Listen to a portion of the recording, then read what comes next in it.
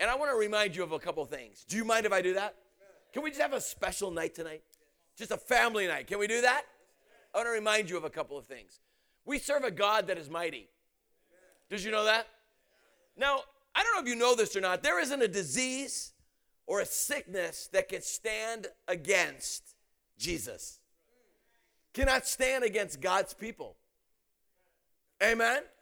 I told you that we had planted a church in Liberia where people were dropping dead all over the place because of Ebola that was killing everybody, and how not one person, and most of them newly saved and filled with the Holy Spirit people in the church that we planted, not one of them or their families got affected at all by the Ebola. And that led to the growth of the church because our God knows how to rebuke a plague. I just wanted to remind you of that. I wanted to remind you that it's not what man says, it's what God says. I wanted to remind you that God's word is final. I said God's word is final. Now, you know what's really interesting? It's really interesting to me that people think, well, you know, Dean, that's nice because that's in church. But, man, I'm living in the real world where we have to obey what it says by the rules of man and in the world. Really? If that's true, I might as well just kill myself right now. But the bottom line is that is not what's true. God's word works. Years ago, I've always traveled as an evangelist, but I was on staff at a very, very large church. And when I went there, the area had 35% unemployment. Do you know how much unemployment 35% is? That means people were leaving homes and people were killing themselves. I mean, it was horrible. 35% unemployment. And do you know what? When I first got there, everybody was lamenting that and all the rest. And I told every man that was in that church, and it was a very large church, I told every man in that church, I want you all to join me for prayer. And I want to have you all join me on a Saturday. And I had a ton of guys show up. And I gave them all assignments. I said, from this moment forward, you are not unemployed. You are employed in the army of God. And you know what? You are never unemployed. Do you know what the work of the church is? Everyone repeat this after me. The work of the church is prayer. In other words, it's your job to pray. The minute you get saved, let's see if anybody could fill this statement out for me. Complete this statement, all right? Christianity is not a religion. It's a relationship, right? It's a relationship. Everybody say relationship. Don't worry, you're still going to be. All right, hear this, right? Everybody say relationship. Now, a relationship, how could you have a relationship if you don't have communication? There is no such thing as having a relationship unless you got effective communication. Can I get an amen? You know what now? I'm just reminding you of some stuff. Do you mind that? I'm just reminding you. Sometimes you forget things. When you get older like me, you forget things. So, I have to repeat things. So maybe I'm just reminding myself. Amen? Now, I just want to say this. The work of the church is what? Shout it. Louder. The work of the church is what? So I told all these guys, your job is to pray. That's your job. So I want you guys, I had all maps laid out for that entire community, which was 150,000 people in that area. And I said, I have assigned all of you to go walking in various parts so the whole city is covered by men that are walking in prayer and asking God to give the community to himself. Now, you know what happened? How much unemployment? Do you know not one man that was part of our prayer ministry that started walking and praying was unemployed after that moment? And I don't mean by walking in prayer. All of them got jobs. Now, you may think that's God. I had a hard time praising God because I love the fact I had a whole bunch of people prayer walking in the community, and I figured it must have been the devil getting them jobs to keep them from walking and praying. I say this to people all the time. If you start acting in a godly way, the devil will fill your schedule with all sorts of stuff to keep you from acting like a godly person. People don't believe me. I'm telling you, this is the truth. Your job is to pray. What's your job to do? Pray. The work of the church is what? Pray. Now, when you work a job, what do you get as a reward when you work a job in the world? What's your reward for doing your job? All right, everybody say it loud. Money. Everybody say money because it's your paycheck. Everybody say money. Right, you get paid, right? Well, what does God give you? Now, this is what I want you to understand. The work of the church is what? But the reward you get for doing the work, which is prayer, is ministry. Everyone say ministry.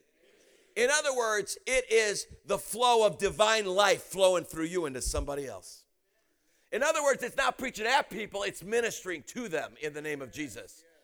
I had a triple A plus kind of day today. I can't even tell you how great my day was. I mean, hey, nobody had a day like I had today. I mean, it was incredible. It was just one of those awesome days where so many Jesus things happen and so many amazing things happen and all the rest. And I am dragging Pastor Bryant with me tomorrow as a byproduct of how great my day was today. We're going to go down to Los Gatos because we're going to go visit somebody I have never met before in my life, and I'm looking forward to it. Amen. Listen, I want to tell you something. Jesus knows how to do awesome things, and he rewards his people if they pray with the right to minister to others. Does that make sense? In other words, I'm not here. I dropped out of medical school. I was in med school. I was in my 3rd year of medical school when I dropped out and went into full-time ministry. Now, don't think that I had this huge heart that wanted to help people and all the rest. I basically went to medical school to launder drug money, which was a good way to launder drug money. But the bottom line I was not concerned about patients, all right? But God had a plan for me, and I got radically saved, filled with the Holy Spirit, and God called me into ministry in medical school. And honestly, every person that is in this room right now ought to thank Jesus I did not become a doctor. Somebody shout amen. Can you imagine? I think I am the reason they invented malpractice insurance, but amen. Hear this, okay? I mean, can you imagine me walking into the cardiac ward? Hey, everybody! I mean, that would have been like, everybody would have been dead. Hear this, all right? Guys, I want to tell you something. I was in medical school doing that, but God called me out of medical school. I did not drop out of med school to minister to people, to do everything that the world can do for people. I didn't do that. I went into ministry not to do what man could do, but to see what God could do through me. I remember telling God, Jesus, I want to do the fun stuff in the Word of God. I don't care if I get killed. I don't care if I get personally embarrassed. I don't care. Lord God, I want to lay hands on people. I mean, I remember I first got saved in medical school. I used to walk back and forth in my room because I used to see all the people doing all these amazing things. I would walk back and forth in my room praying in tongues. Man, I was walking back and forth praying in tongues. I was so excited about all the possibilities. I was dreaming about preaching to people. I preached to every piece of furniture in my dorm room at medical school. I must have led my bed to Christ at least 5 times. It kept backsliding. But hear this, all right? I mean, I preached to the chair. I mean, I preached to everything. I mean, I preached to everything. One morning, I was waiting for my mom to pick me up to bring me to church. You would have loved the church I went to. But anyway, I was waiting for her to pick me up to bring me to church. And I mean, I was just preaching to everything and all the rest. All of a sudden, a note comes underneath the door. Somebody slides a note underneath my dorm room door. And I thought, God, is that you? And I pick up the note. I was expecting it to be in gold letters because I figured God writes in gold. I flip it over, and it was the guy who lived next door to me. He says, listen, your atheist next door neighbor would really appreciate it if you preached a little bit lower to your chair. That's what the note said. You know what I did? I laid my hands on the wall. Listen, I started praying even louder. He ended up getting saved. I think it was in self-defense. Now hear this, all right? I want to tell you something, man. I used to preach to everything. I used to dream about laying hands on people. I even would take my chair, and I'd pray for my chair to be healed. Of course, chairs can't be healed, but I prayed for my chair to get healed, and I'd shove it over so it gets slain in the spirit. I'm like, hallelujah! I remember, man, one day, and listen, I want to tell you just the truth about me. I remembered when I was first saved, I would listen to everybody on TV that was a healing evangelist, because I knew I was called to be an evangelist. I would listen to all of them. I mean, Oral Roberts, Rex Humbard. I mean, I listened to everybody. I mean, and I watched all the healing evangelists. And I mean, I literally had a tape recorder, and I tape recorded the prayers they prayed over people to get healed. And then I took that tape, and I transposed it onto a sheet of paper. And I typed out, single-spaced, 5 full pages, front and back, meaning 10 pages, single-spaced. I combined all the prayers of all the healing evangelists because I figured if they're all anointed and I used to think it was the things that they said. I didn't realize it was the anointing and the faith that you have in your heart, but I thought it was the things that they said. So I literally memorized all of their prayers as one prayer. Even at my speed, it would have taken 5 minutes to pray that prayer over every person. But I literally memorized that prayer. And one day I'm speaking in tongues. I'm praying in my dorm room, and I'm exceptionally hyper. I don't know if you guys know this or not. You probably think I'm shy and introverted, but I'm not. I'm really actually hyper. But hear this. I'm on my knees and I'm praying and I'm going, man, I'm praying and I'm praying and I'm seeking God and I'm praying and I'm getting after the Lord and I'm praying, and all of a sudden the Spirit of the Lord, I feel like, speaks to me and says, go upstairs to the room of this one girl on the 10th floor of this building.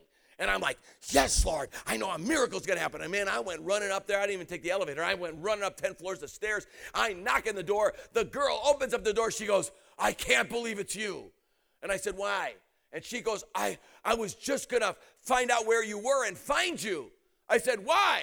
She goes, well, do you see this thing on my eye that's hanging off my bottom eyelid?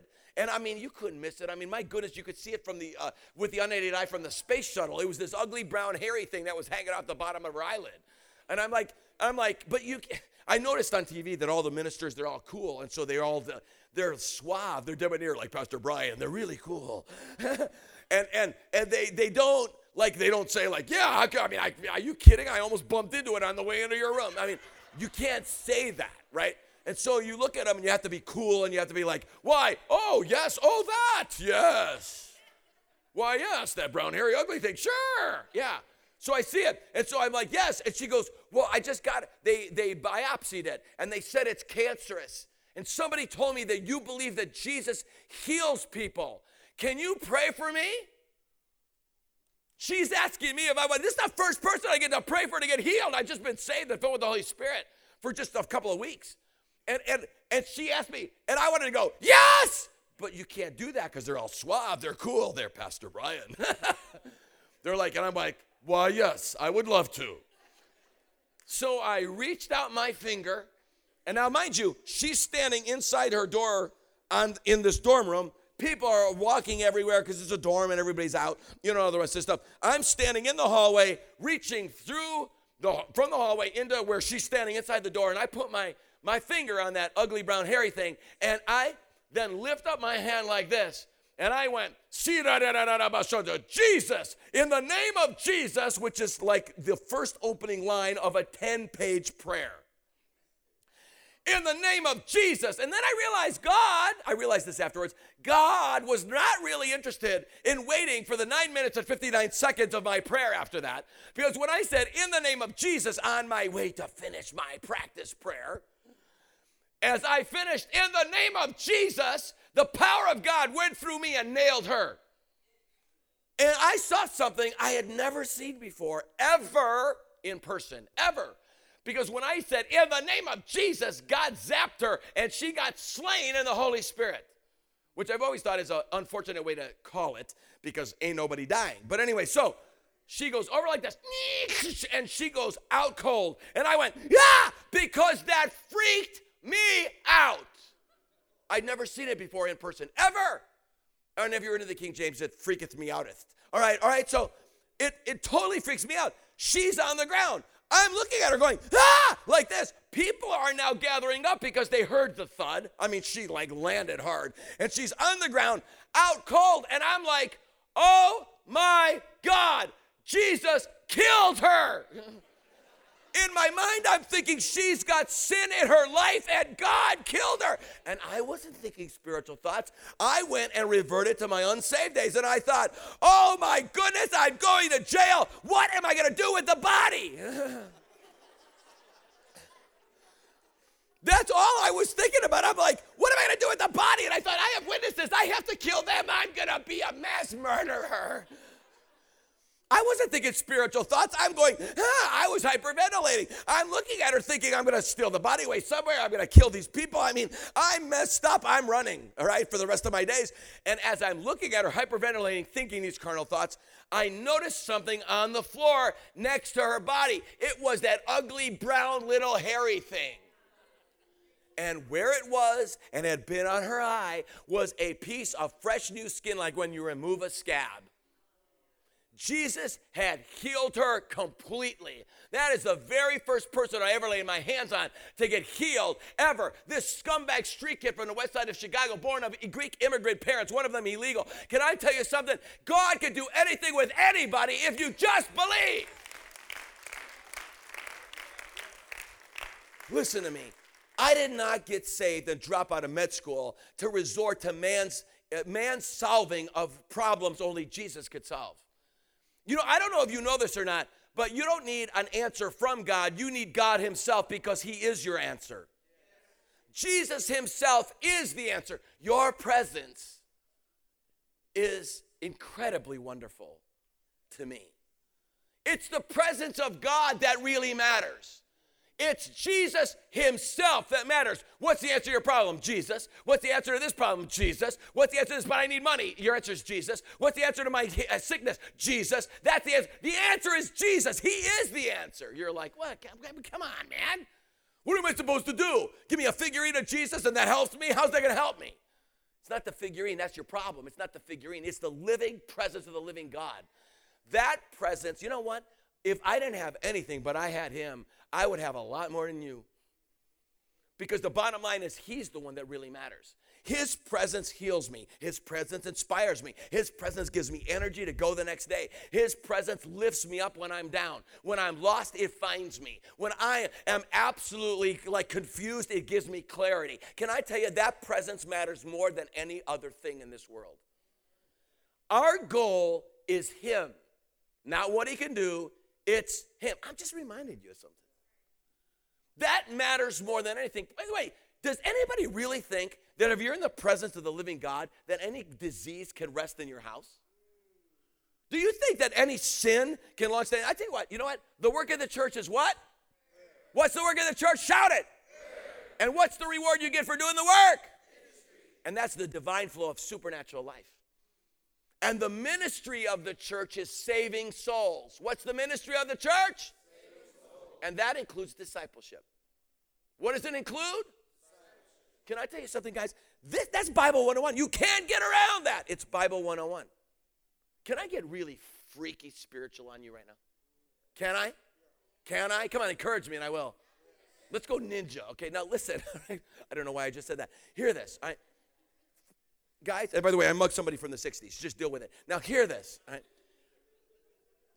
Guys, do you know, a lot of times I think we think we're like Adam and Eve. Like Adam and Eve were just like us and we're like Adam and Eve. You know, that's not true, right? It's not even close to true. Adam and Eve were not like us at all. Now, we are like Adam and Eve after they sinned and fell, but we're nothing like them before they sinned and fell. Adam and Eve were spiritual beings who had physical bodies. They could see spiritually and physically at the same time. They had communion with God, and they were spiritual beings that had physical bodies. But because of sin, you and I are carnal creatures who are attempting to become spiritual.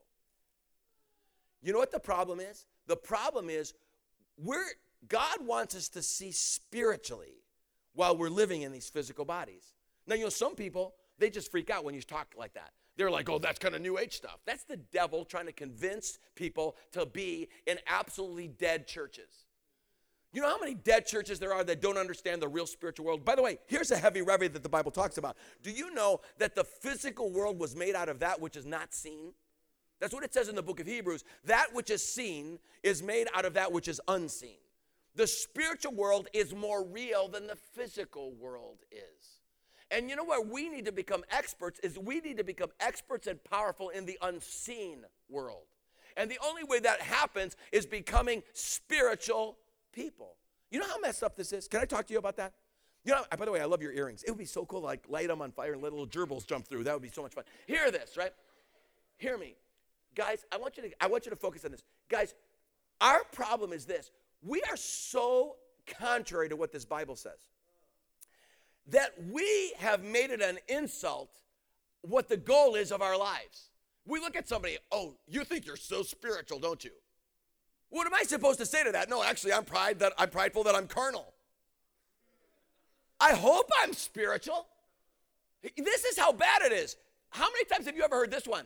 You know what? You could be so spiritually minded, you're no earthly good. You know what? I want to tell you something. It's the lack of spiritually minded people that is no earthly good. Most people are so carnally minded, they're no good for anybody, even God. The reality is that God has called us to become a spiritual people. That's why he says you're to be filled with the Spirit. You're to walk in the Spirit. You're to be led by the Spirit. You're to hear from the Spirit. You're to be imbued with power from the Spirit. It's all about the Holy Spirit. And we make him like he's the unwanted third cousin of the Trinity. We treat the Holy Spirit, what we treat the Holy Spirit like? It's like we just went through the holiday season, right? We just go through Christmas and all the rest. We treat the Holy Spirit like he's that one relative that nobody wants to invite over, but you got to invite him over because he's family. It's like, oh gosh, we have to have Uncle such and such come over. So he's going to come over, and he's so weird, and he embarrasses us because of the way he acts and the way he smells. So we treat the Holy Spirit like that. So you know what you do? You go through your life, and you're all carnal. You get mad at work, somebody gets in your face, you get so mad, you pop him off, and then there goes your witness, and now you got an order of protection. And people think I'm weird when I say, hey, you get mad? This is what you do. Somebody gets in your face, you look at them and do this.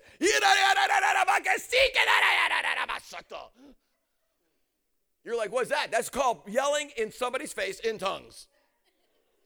You do that because that has two purposes. Number one, it calms you down. And it actually makes you start laughing, thinking about their expression on their face when you start doing that.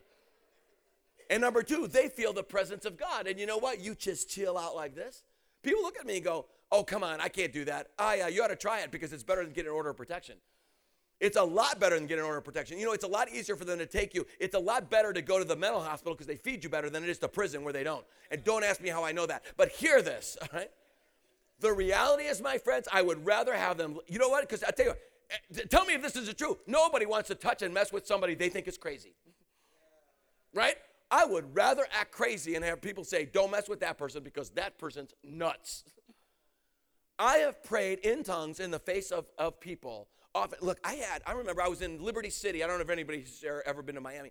I was in Liberty City, which is a hugely horrible area of Miami. And so I was there, part of an outreach that was led by some other people, and they asked me to be one of the evangelists, one of the main evangelists. So I went there, and here I am with 200 teenagers pitching a tent in front of crack houses and all this other stuff, major gangbanging activity and all the rest of this stuff. And all that stuff's going on. The police came by when we were setting up the tent at 5:30, and the police officer looked at me, and he said, we don't come in here after this hour. We're leaving. We're not going to be here to protect you. If you call, we're not coming. You're on your own. Preacher, I suggest you leave now.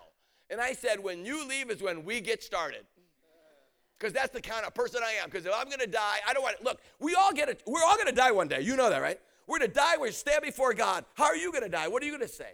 Up there in heaven right now in the fellowship hall, they're having a good time praising the Lord. Peter's going to get up in that fellowship hall. He's going to say, hey, when I died, they crucified me upside down. That's the way I died. I didn't deny Christ when they burned my family alive in front of me and asked me to deny the Lord. And I didn't deny the Lord. And I said, you know what? You're going to crucify me? I'm not worthy to die like my Savior. Turn me upside down and crucify me like that. That's the way he died. And that's exactly what happened in his life. Stephen's going to get up and he's going to go, oh, yeah, man. Man, they got all over me and all the rest, and I got stoned. Not like, hey, dude, righteous, not that kind of stone. I mean, I'm like that stone. I got stoned, and that's how they killed me. That's how I ended up in heaven. Everybody's going to be going like, yeah, hallelujah, woo, yeah. What are you going to say when you get up there? They're going to look at you. How'd you get to heaven? Well, like I choked to death on a donut at the Coffee Fellowship at church.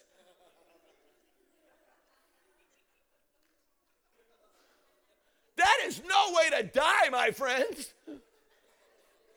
I was eating a cream-filled donut and went, and I dropped dead. That is not the way to go. No, you should say something like, oh, man, I was praising the Lord. I was jumping. Next thing I knew, here I was. I got my praise on and then died. Well, hallelujah. David would love that. He'd probably come up to you afterwards. Was it one of my Psalms? Were you singing one of my Psalms? Listen to me, man. Listen to me. So I'm in Liberty City with all these people, right? And I'm like, if I'm going to die, I don't want to die like sitting in a pew. I want to die doing something for the Lord, reaching people for Jesus. And man, so here I am in Liberty City doing all this stuff. And a gangbanger, I think it's gangbanger wannabe, an 18-year-old guy pulls a 32 out and sticks it in my face. He didn't have a safety, so I wouldn't have a safety on. He's got this 32 right in my face like this. He says, shut the blank up. Don't say one more word about Jesus. I'm going to blow your head off. And I looked at him and I started laughing. I mean, as God is my witness, I went, which was really funny because it had a weird effect on him because he started shaking like this. I'm laughing at him. He's got the gun and I'm laughing. And somebody told me afterwards, they said, it must have been holy laughter. Oh, come on, really? I mean, holy laughter. I actually found it humorous. I looked at him, I said, bro, you have not been listening to what I was telling you. Christians don't die. Sure, you pull the trigger and you shoot me in the head, I'm going to be holy. I actually said that to him. He didn't find it funny, but I thought it was. I said, I'm going to be holy. But man, I will be far more alive then than I am right now. That should scare everybody. I said, I'll be far more alive then than I am right now. And Christians don't die. My body may die, but I'm going to be up in heaven. And the Bible says we're coming back from the dead, coming back with Jesus. And when I come back from the dead, I'm coming looking for you. When I said that and started laughing, he was like this with his eyes open. You know what I did? I lifted up my fingers. He had a gun in my face. I thought, why not? And I went like this.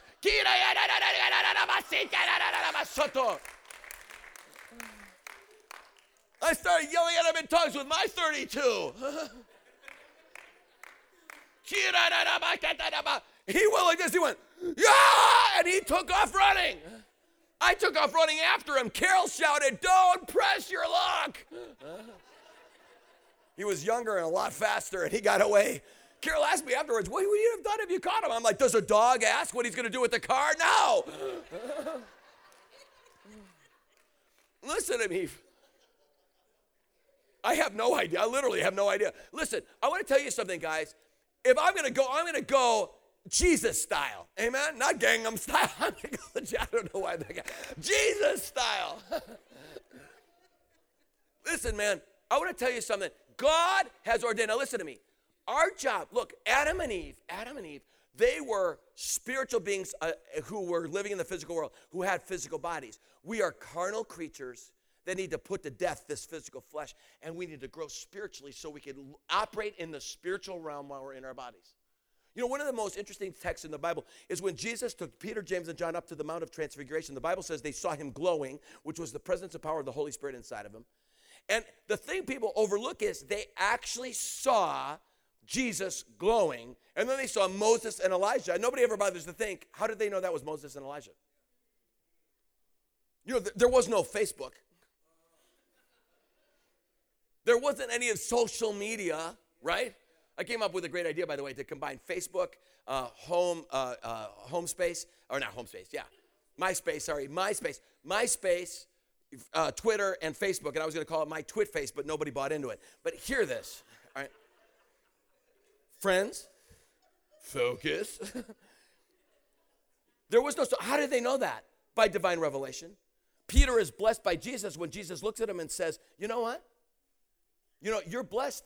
Because he asked him, who do you think I am? He says, you're the Christ, the Son of the living God. And he said, blessed are you, Simon Bar-Jonah, for flesh and blood did not reveal this to you, but my Father who is in heaven. The greatest power you have is becoming a spiritual person and having spiritual revelation. It's having everybody say spirit revelation. Do you know what's interesting? There's a verse in Proverbs that nobody ever thinks about. The book of Proverbs says, it is God's glory to conceal a matter, but it's king's glory to find it out. And people are like, why does God keep things secret? You know, why can't God answer all the questions for us? Well, let me ask you all a question. Let's just all think together for a second. Let's say you got a chance to get into a university and you could study, you know, at that university. And let's say when you got into that university, and it's a prestigious university, and you go in for your first final and you're like, oh man, I'm sweating this out. I studied and all the rest of this stuff. And I don't know if I'm going to do well because it's a really hard class. And they pass out the test. And 5 minutes after they pass out the test, they pass out the answer key for the test to every student. How many of you think that would be cool? Yeah, come on. Oh, I love it. I see all the kids here. Yeah, Right? How many think that would be cool? Come on, raise your hand. I want to see your underarm stains. Come on, right? Hear this, right? So we all think that would be awesome, right? Pass out all the tests right after they pass out the thing. Well, let me ask you something. What if you found out after you were there that day that they did that for every test the entire time you were there? What would you quickly learn? That you didn't have to what? You didn't have to study, right? And you know, all the guys in this room, we wouldn't study. The ladies probably would do it anyway because they thought it was the right thing to do. But guys, forget it. We're not going to study. So you know, we're not going to study. You're like, forget it, man. They're going to why bother pulling an all-nighter? They're going to give you the answers, right? How cool would that be? You could be a PhD in whatever you wanted to be that way, right? Right? Okay, let's say you graduate with a PhD, a prestigious degree from this prestigious university through a school that did that, right? Well, let's say, God forbid, 10 years after you graduate, you get a brain tumor, and they bring you to the hospital, and they wheel you into the operating surgery, And as they do that, right before they put you under with anesthesia, your brain surgeon comes in. And he's a guy who graduated medical school at that university. How many of you guys would want him to do your brain surgery? Come on, raise your hand. How many of you don't want him to do your brain surgery? Raise your hand. Why not? Why not? He didn't study, meaning he didn't learn anything.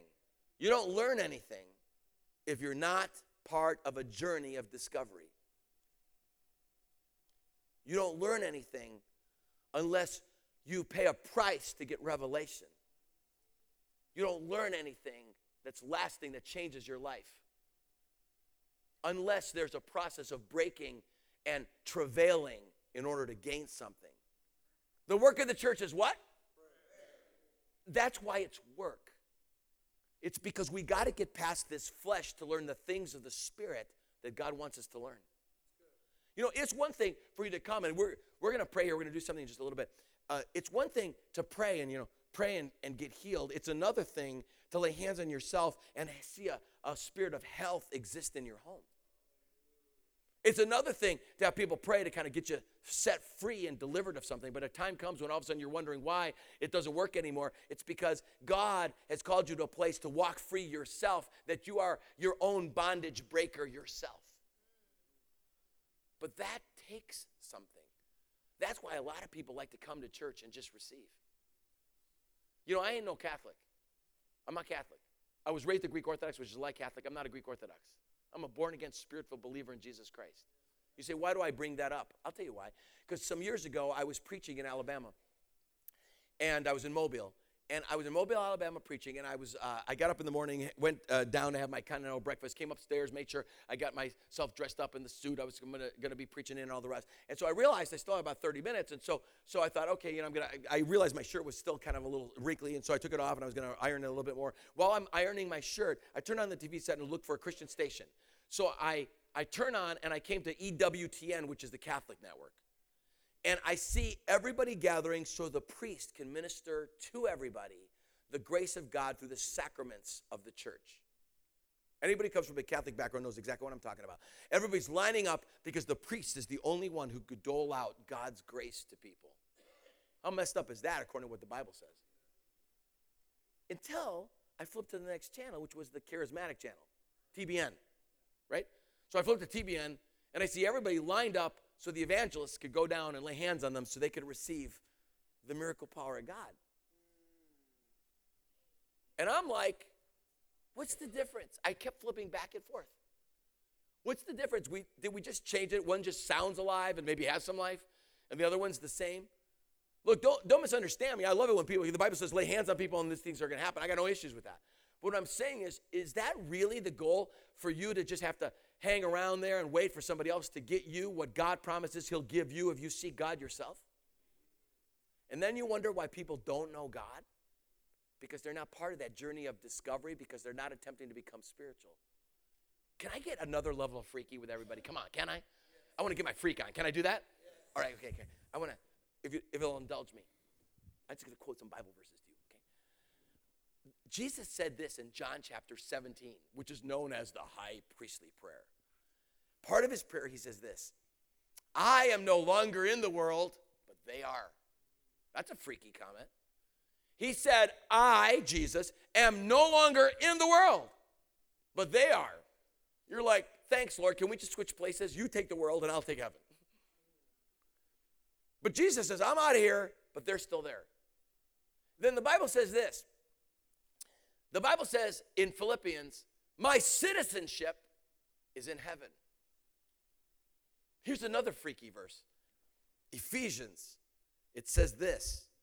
Jesus says, we've been raised up in the word. His word says, we've been raised up with Christ and seated with him in heavenly places in Christ Jesus.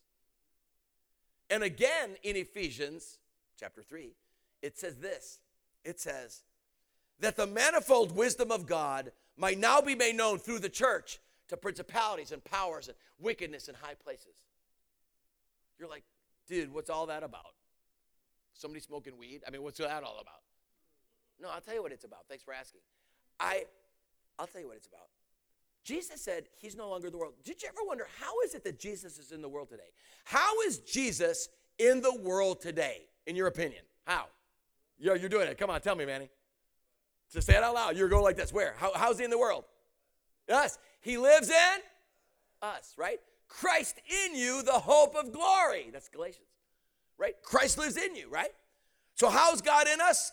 How's God in the world? He lives in us, right? So Christ lives in us, and that's how he's in the world. Outside of that, he is actually not in the world except by his being in here. So doesn't that make you a very interesting creature? Indeed it does. Why? Just follow me. When a person's not saved, they're apart from God. They're spiritually dead but physically alive. In other words, they're not operating the way God intended us to operate. In other words, when God made mankind, Adam and Eve initially, when he made them, his design feature was that they would be spiritual beings living in physical bodies operating in the world, which is both physical and spiritual. Does that make sense? Yes or no? Am I leaving anybody behind? Do you understand what I'm saying? If you do, say yes. All right. So he's made them like this. So then when they sinned, they became carnal creatures separated from him spiritually. And death does not mean the ceasing of existence. It means separated from God forever. Now, anybody who's ever had a Jehovah's Witness knock on your door, a Jehovah's Witness will tell you that in order to be spiritually dead means you don't exist anymore. They call it soul sleep, actually. You know, I remember talking to a Jehovah's Witness, and this Jehovah's Witness was witnessing to me and telling me I needed to become a witness for Jehovah, and I needed to leave Jesus and the things I believed. And he was looking at me, and he says, what could be worse than ceasing to exist? And I looked at him, I said, well, I think hell would be worse. He goes, how could hell ever be worse than ceasing to exist? I said, well, how about having a body that is physically alive, a body that has every disease known to mankind, a body that is in torment for all eternity, in flames, but your body never burns completely to death, and that even though there are flames, it's completely dark, because from being apart from God is the absence of light. So you're in dark, screaming, absolutely stark raving mad, and you can hear other people screaming, but you can't see them, but you can never get help. I looked at him, and he's staring at me with his eyes open like this. He goes, that is worse. I said, no kidding. I said, and that's what you need to avoid, not the ceasing of existing. Sounds like fun to me. But that's not what's going to happen to you. I led him to Christ. Hallelujah. All right, now, hear this, because the reality of it hit him. But I want everybody to hear me very carefully, right? Adam and Eve, when they sinned, they got separated from God. They were physically alive, but spiritually dead. Everyone say spiritually dead. Here's the problem. The problem is they can no longer operate spiritually, so they were at the mercy of the devil. That's the problem with all the people around us who don't know Jesus. They're at the mercy of the devil. They are fighting a fight they cannot possibly win, because the most real part of this world is the spiritual world. They're not alive in that spiritual world. And so you know what the devil does? The devil cons them. They even get involved with occultic things, and the devil shows them these demon things and makes them think that they're controlling them, but they're actually being controlled by those evil forces on their way to a spiraling mess of hell. You cannot win unless you have power in that realm. And the only way to have power in that realm is to be filled with light. Darkness only exists in the absence of light. I mean, guys, the only reason this room is not dark is because there's light here. The only way darkness can come in this room is if we turn off the lights. Whenever there's light, darkness is dispelled completely. Darkness has no power. Darkness cannot overcome the lights. You have to eliminate the light in order, you got to take it away for the darkness to even exist. That's how powerless the devil is. I was preaching at a youth gathering some years ago. 6 youth groups had flown me in to do a big youth thing. And so I came in, and I walked in. The first meeting was so incredible. You had all these people get saved. The second meeting, I walked in, and something was wrong. You could feel it the minute you walked in. And people are just nervous. The worship team's all disheveled. I mean, everybody's nervous. And all of a sudden, the leaders of this conference, the youth pastors, they're coming up and they're going, we don't know what to do. We don't know what to do. Why? What's wrong? A coven has shown up, a satanic coven, 13 of them. They're dressed in their hoods. They're dressed in black stuff. They're throwing incantations and other things. It's messing up everything. And I'm like, well, aren't you grateful they're here? They're here to get saved. And they looked at me and they said, man, but they're powerful and they do things that the kids know them and they're all scared and all the rest. I said, that's the stupidest thing I ever heard. Come on, get your act together. So I prayed with everybody. I prayed with the leadership and all the rest. We're backstage. I prayed with all of them and all the rest. I walk out there. I'm sitting out there and you couldn't help but see them. And they're hooded people sitting out there with black hoods on going, I mean, it's just like, it was actually, I thought, entertaining. But anyway, so So they're out there and all the rest. And so, I mean, the worship team attempted to do what they called worship. I mean, they literally couldn't hit their keys. They were so, they tried 2 songs, and I'm like, oh, forget this. So I stood up. I walked up to the front. I took the microphone from the head worship person. I said, just guys, sit down. Okay, so they sat down on the stage. I said, hey, everybody. I said, my name is Dean. If you're visiting for the first time, my name's Dean. And we have a whole bunch of satanic people here as special guests today. I guess we have a whole coven, 13 people. I said, we're going to have a little bit of fun. I said, so, those of you, who's the leader? Well, it was so funny because I'm like calling them out, right? So I said, who's the leader? And all these hooded people looked up like this, and they had this terrified look on their face. I don't know why. But they had this terrified look, and they all went like this and looked at this real tall, ugly kid who had like his pimples had pimples. And so he's looking, he's the coven leader. And I'm like, the only danger I felt from him was that those whiteheads were going to explode, and I was going to get plastered, you know. And so I'm like looking at him. That was disgusting. I just said that, wasn't it? Wow, you can't get that out of your minds. Anyway, so I'm sitting there, right? I'm standing there, and I said to them, I said, you're the leader. I said, everybody's looking at you. So listen, I'm going to give you the next 15 minutes of this service. Come up here. You can't butcher anybody, but come up here, do any incantations, tell us about the devil and all the rest. And when you're done, I get to pray. And that kid was just, they're all staring at him, and he's just staring at me like this. I'm like, come on, man. He didn't even move. He's just staring at me like this. I mean, he was obviously terrified. I look at him, I said, are you in a coma? Are you okay? And he said, he just like this. He just like this. I said, well, come on up here. What's your name? And he wouldn't say anything. I said, what's the matter? Demon got your tongue? I mean, what's the matter? I said, I'm giving you 15 minutes. As I'm saying this, pleading with him to come up there, you could feel this thing in the room where all of a sudden everybody just started laughing, and the room started relaxing, because you know what I realized? Everybody was jumping on the faith that I had, because I realized I don't care what these people do. There is more power in my little pinky than the entire kingdom of the devil combined. Do you understand that? You cannot win if you're carnal and in the flesh. But if you're spiritual, you can. Are you understanding this? Right? So finally, he didn't do anything, so I just got up and I preached. Gave an altar call for salvation. 12 out of the 13 got saved. There was one girl that just was terrified in the back. She was sitting there shivering, and she never moved. But 12 out, including the leader guy, they all got saved. They got baptized in the Holy Spirit. We cast a demon out of one of them. I mean, come on, somebody shout amen. You are an agent of light. But watch this. Jesus said, I'm no longer in the world, but they are, right? I'm no longer in the world, but they are. Meaning, we're here in the world.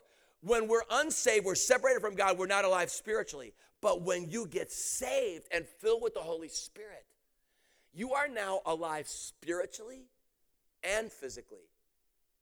Now, this is where I'm going to get my freak on, and you got to follow me on this. If you have any struggles with what I'm saying, just say, okay, I don't understand that. Just tell me, and I'll explain it again. Listen to me.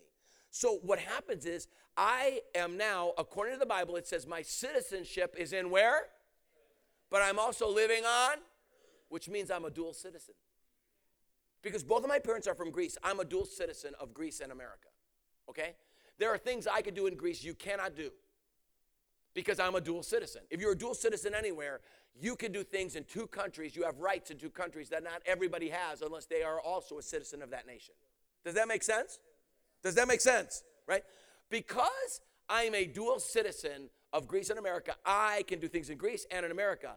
But because I'm a dual citizen of heaven and earth, there are things I can do that normal humans cannot do. I have access to things that others do not have access to unless they're dual citizens as well. I'm a citizen of heaven. I'm a citizen of and I'm a citizen of both. Jesus said, now, he said that I've been raised up and seated with Christ. Do you realize if you're born again and filled with the Spirit, while you're sitting there right now looking at me, you're also in a very real sense seated with Jesus up there. You're like, why don't I feel it? Because you don't cultivate your spirituality. How do I cultivate my spirituality? Thanks for asking. By becoming more of a person of prayer. By turning off stupid TV sets and stupid radios and stupid other stuff and consuming yourself by developing the spiritual side of you so you could look at people and see both spiritually and physically at the same time. I have literally talked, I remember once being asked to pray for a young lady, at a meeting. It's too long to go through the whole explanation. But I went to lay hands on her because this girl who was 16 years old had attempted to kill herself 22 times. They brought her from the local mental hospital and brought her to the meeting with 3 adults who weren't allowed to be further than arm's length away because she had been so ingenious about killing herself, trying to kill herself. 22 times a 16-year-old's tried to kill herself. They asked me to pray for her. How do you pray for somebody who's trying to do stuff like that? I don't even know what to pray for somebody like that. So I looked at her, I put my hand on her head, started praying in tongues, closed my eyes, had my hand up in the air, was praying in tongues over her. I had no sense of how God wanted me to pray. Then I took my hand off of her head while opening up my eyes, and what happened at that moment after that was bim, bada, boom, like this. When I opened up my eyes as I took my hand off, I saw it standing on her shoulder. It was this big. It was standing on this shoulder right here. It was looking, it had both of its arms around her head. By description, I'm just going to give you the description of what I saw. It looked like a monkey, but its arms were longer proportionate. Like an orangutan, has longer arms, It was like an orangutan in its looks. It was about this tall. It was hairy. It had fangs, and it was looking at me with its arms around her head. Looking at me, it was doing this. It was going like this. I mean, I opened up my eyes to see this thing doing this. And so my reaction was not even thought out, okay? My reaction was, get out of here in the name of Jesus. I mean, I went like this and waved my hand like this. To this day, I don't remember any sensation that I felt it. I just waved my hand, and when I did that, it let go of her head, started screeching to high heaven, and never touching the floor, went right through and dematerialized through the wall. And when it did that, she fell to the ground. I mean, she fell to the ground, and everybody starts piling on top of her. They're all praying for her, and I'm looking at the wall thinking, what on earth was that?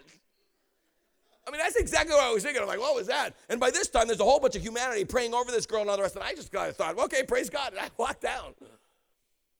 They let that girl, 16-year-old girl, come up to me. The 3 people that were with her that were all adults that were mental health case workers, one of whom was born again and filled with the Spirit. The other 2 were not. It was the one that was born again and filled with the Spirit who had brought her there because there was nothing that they had done that could help her. And so she brought her to the meeting that was there. That's a spiritual woman who's risking her job and everything for others to get right with God. Brings her there to them, and yeah, amen, that is worthy of a hand clap, amen. She brought her. That lady sent her to me, and evidently they were convinced everything was fine. That girl looked at me, and she goes, if you could tell what her church background was, she addressed me, she goes, Father Dean? I'm like, I'm not a father. I said, I wouldn't mind being your father, but I said, I'm not your father. I'm not a father. Just call me Dean. And so she said, Dean, she said, I just want to thank you so much for what you did for me. I said, I didn't do anything. Jesus did it for you. And she told me this. Now listen, I was the only person who saw that thing with its arms around her head. And she looks at me and she said to me, she goes, I don't know what you did. Somebody said you waved your hand over me. She goes, all I know is when I fell to the ground and when I got up, she goes, and I don't know, I'm speaking this funny language. I have no idea because they got her filled with the Holy Spirit.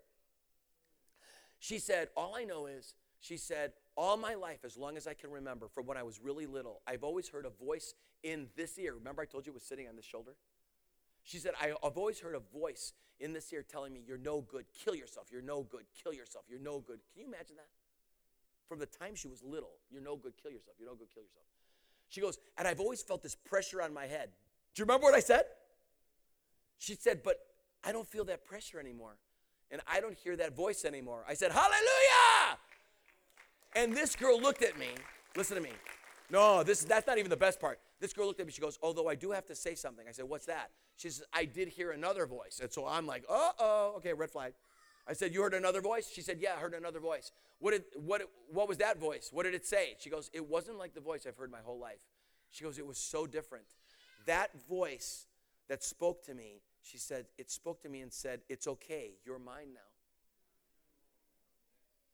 I mean, I want to tell you something. That's what God does. Amen? Amen? Now listen to me. Because I'm a spiritual person who cultivates spirituality, God opened up my eyes and I saw into the realm of the Spirit. I saw the problem that was tormenting her. I saw the demon. It was a demon and I saw it. It doesn't mean I'm special. It's just I spend time cultivating my spirituality. I'm not trying to be the best carnal person I could be. I'm trying to be the best spiritual person I could be.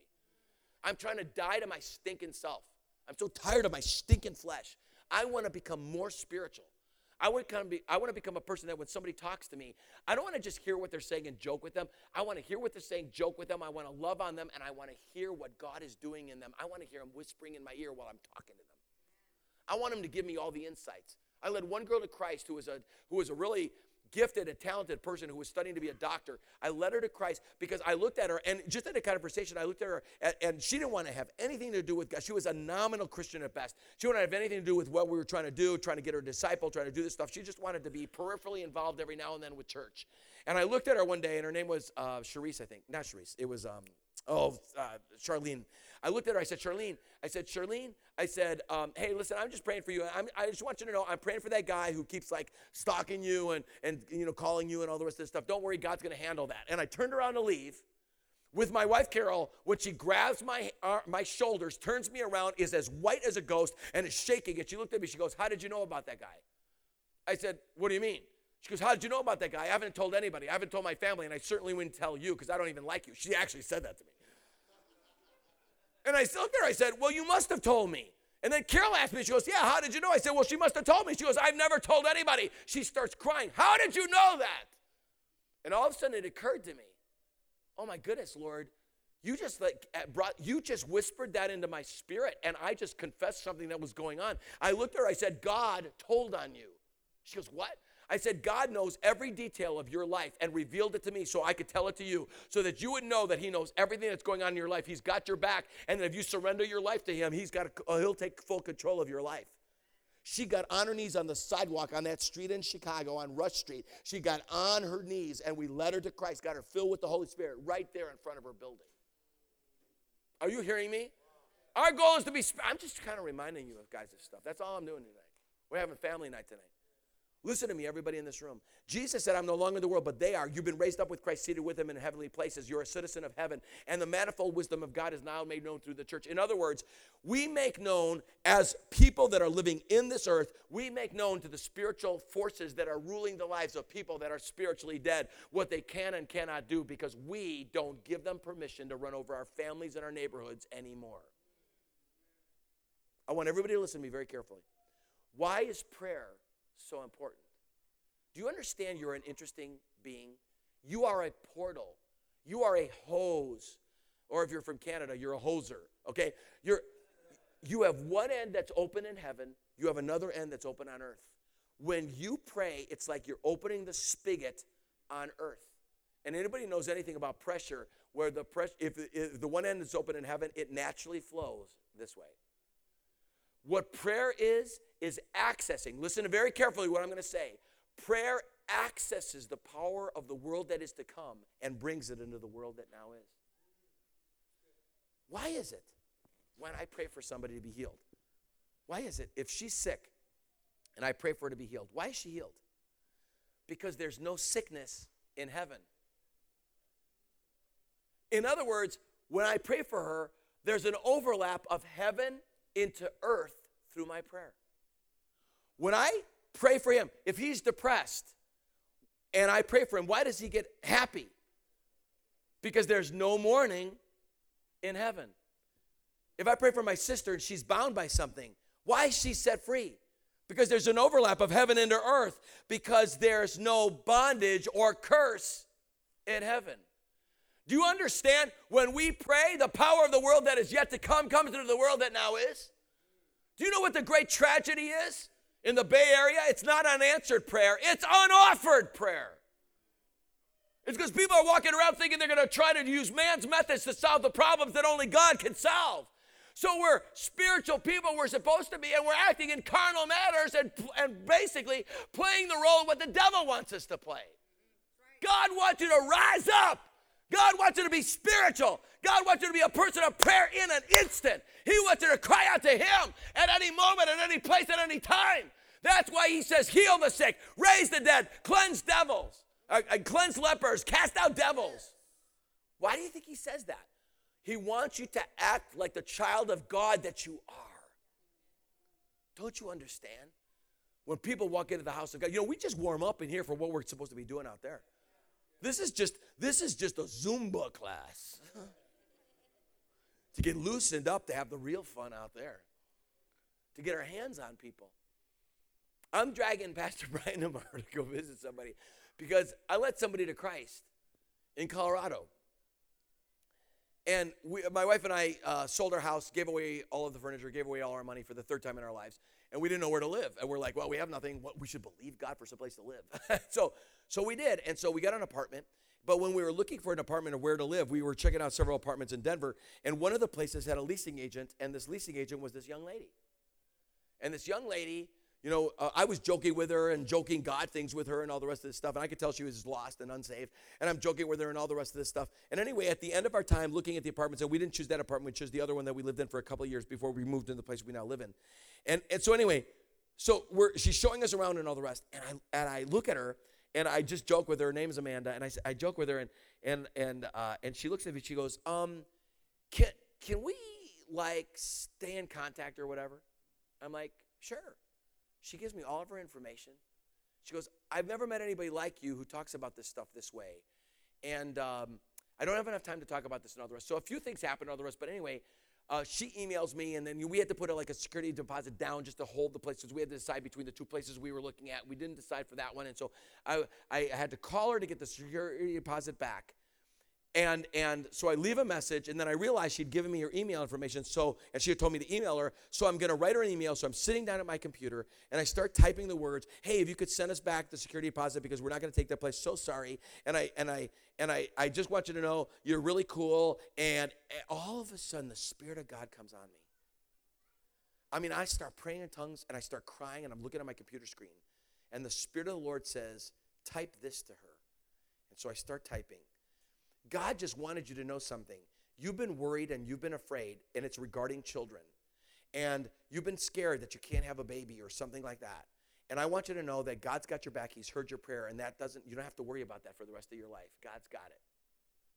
And then I typed this. I said, if that comes off as really strange, what I just typed, remember, I was dropped on my head a lot when I was a young kid. But I am one of those crazy people who, when I tell you that I'm going to be praying for you, I actually do. Because I do. Your new friend and forcibly adopted father, Dean. Because I'm old enough, I adopt them all. She's in her 20s. And so I said that. 15 minutes later, I get 2 emails. 15 minutes later, I get 2 emails because I'm working on stuff. And all of a sudden, it goes bing on my computer, and I look in, and one is from a person I have never seen their name before. That's who we're visiting tomorrow. And I've never seen her name. And the other person is Amanda. And I'm like, who is this other person? I've never even seen this name before. I mean, I don't know. And all of a sudden, I realized when I emailed Amanda, I emailed her at her workplace. So maybe this is her boss, because maybe, some places they kind of filter all the emails, and maybe they're getting on me, and I don't want to get her in trouble for getting on this. So I'm thinking this is what's going on, right? So I click on it, and this is what it says. Dear Dean, you don't know me, but I'm just a grateful mother. I'm a grateful mother, and you don't know me from Adam. I happen to be Amanda's mother-in-law. And my husband and I have attended for some years an Assembly of God church. My son was raised in those things, but he's far away from God, and Amanda does not know the Lord and all the rest. And my husband and I have been praying for years that they would have a supernatural encounter, that God would send somebody into their life. I don't know if I'll ever meet you in my life, but I just want to say thank you for being the answer to a mother and a father's prayer. Keep doing a good work. And she signed her name. And I'm like, whoa. And so then I clicked on Amanda's. And Amanda says, I am so sorry it took me this long to reply.